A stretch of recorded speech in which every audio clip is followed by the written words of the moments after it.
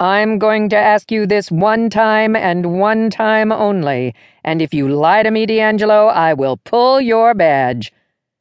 Catherine DeFino was not a woman one took lightly. In a predominantly male occupation, she conducted her squadroom with cool logic and professionalism. She never asked for more than she was willing to give herself, and she was always fair. Marco knew she expected the same treatment in return. She would not accept less than honesty from him, and she had a detective's instincts. She knew when someone was lying to her. For the past 8 years, he had followed police protocol to the letter. He never shirked his duty, and he never gave her any reason to doubt him. Until now. "Inspector D'Angelo," said DeFino in a voice heavy with import. "Are you in love with your partner?" Marco stared at the picture on her desk, the clear acrylic stapler that Peyton always played with, the holder for DeFino's business cards, and the black desk blotter that seemed so out of place on the clear glass surface, and he knew he couldn't think fast enough to get out of this one. "Marco," she said in warning.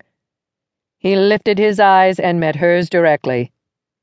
"Yes," he said. She slumped back in her chair, staring at a spot just over his left shoulder. He took a deep breath, knowing that everything depended on the next few minutes.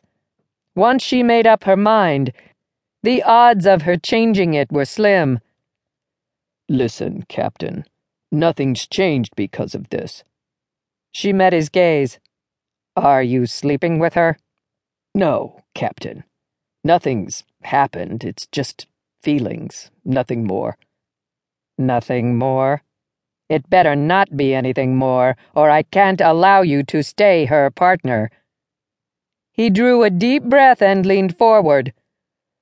"I have no intention of acting on these feelings, and more than that, Peyton doesn't feel the same." "How can you know? You haven't told her." "But she's made it clear to me. This job is the most important thing in her life, and she would never risk it." DeFino shook her head. "She deserves to know." "She absolutely does not." "There's no way you can continue working with her the same way now." "Yes, I can." "How, D'Angelo? How the hell does that work?" "Because I've been doing it for the last 8 years, Captain." "What?" She sat forward. "Are you telling me you've been in love with her that long?" "Almost from the start." Her face clouded over. "And you never thought to tell me?"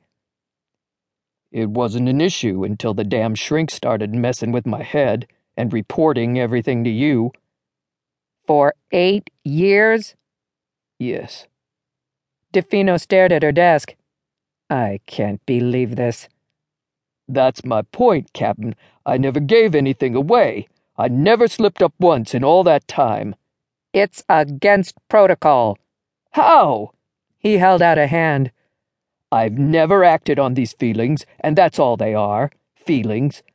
I can understand if I had broken protocol or done anything about it, but I haven't." He dropped his hand against his thigh. "The truth is, Captain, the department doesn't own my feelings, and other than that, I haven't done a damn thing wrong." She thought for a moment. Marco took it as a good sign. "She's the best cop you have, Captain, better than I am. You can't afford to lose her, not with a serial killer about to open up on the city again. But let's be honest. She's a loose cannon. Who else could work with her? Put up with the crap she pulls. You know I'm the best choice for protecting her, for keeping her safe."